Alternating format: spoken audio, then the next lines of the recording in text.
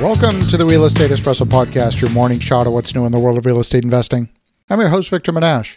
On today's show, I'm going to share a rather unscientific observation. It's not based on any statistical sample size of any significance, but the data is firsthand, and for that reason, I'm paying attention to it.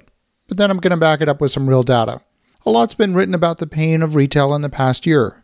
There's lots of office vacancy that's opened up as well. Many are wondering if the workplace of the future has been altered forever by the pandemic, or if retail has been altered forever by the pandemic. I've seen many retail vacancies almost everywhere I look. We're talking the typical Main Street locations. Businesses that have held the same location for 40 years have closed.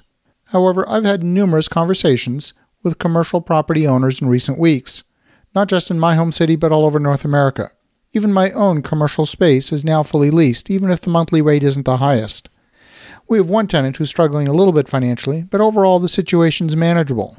The surprising part is that we're starting to get unsolicited interest from prospective tenants for commercial storefronts. This is after having very little activity, very little interest for nearly a year. Another commercial owner that I spoke with had 4 retail vacancies for much of the past year, and now 3 out of those 4 spaces have been leased with brand new leases. That's a remarkable change compared with only a few months ago. One commercial shopping mall with a strictly pedestrian main street is like a ghost town. That particular location was struggling before the pandemic. The foot traffic virtually vanished during the past year, and so too did those businesses. While there's still lots of vacancies, it seems like there's a renewed sense of business optimism. As more and more people are being vaccinated, the end of the pandemic is in sight, at least in some people's minds. Yes, there's another wave of pain coming. Many areas are experiencing record rates of infection as a result of mutations of the SARS-CoV-2 virus.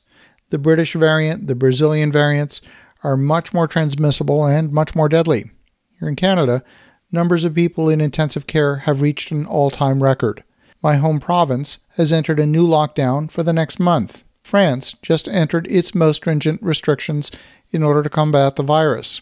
We're in a race against the clock to get more vaccines into the population before the variants infect more people. Despite the economic pain, economies are looking past the pandemic. Let's look at 2 completely different markets to see if there's some clues. We're going to compare Austin, Texas and Las Vegas, Nevada. The biggest economic driver in Austin right now is the tech industry. There's extensive growth in the tech sector from major tech employers including Amazon, Apple, Facebook, Tesla, Oracle, and Qualcomm, to name just a few.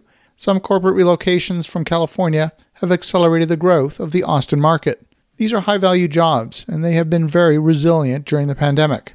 In 2020, about 1.2 million square feet of supply in retail was added to the market. Vacancy increased from 4.2% to 4.9%, and much of the new growth was in outlying areas as the city continues to expand its boundaries in all directions. Asking rents continued to push upwards to $22.06 per square foot, an increase of 0.5% compared with the same period last year. Single-tenant properties performed the best, and rents in the central business district fell as much as 20%, but this area experienced the largest loss in business as workers stayed home during the pandemic. The central business district of Austin has always struggled a little bit. Las Vegas, on the other hand, is heavily dependent on tourism and gaming. Both industries were decimated by the pandemic, and Las Vegas has one of the highest rates of unemployment in the nation right now.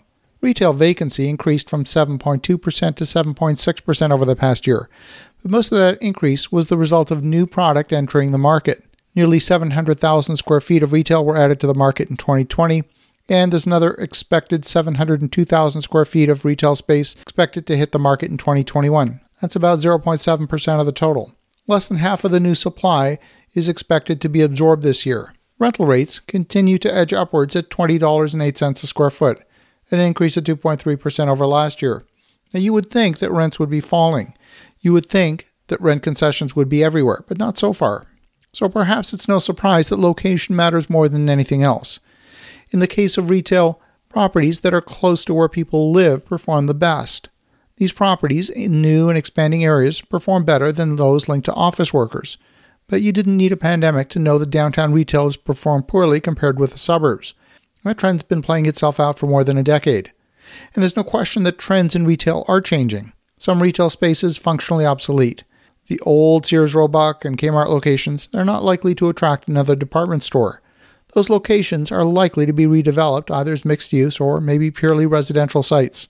Anyone buying older retail sites has to consider one of two possible plays. Number one, purchasing at such a low price that you can make money by renting at rates well below the rest of the market. Or number two, redeveloping the property to a higher and best use. Now might be the time to consider making a move on retail real estate. As you think about that, have an awesome rest of your day. Go make some great things happen. We'll talk to you again tomorrow.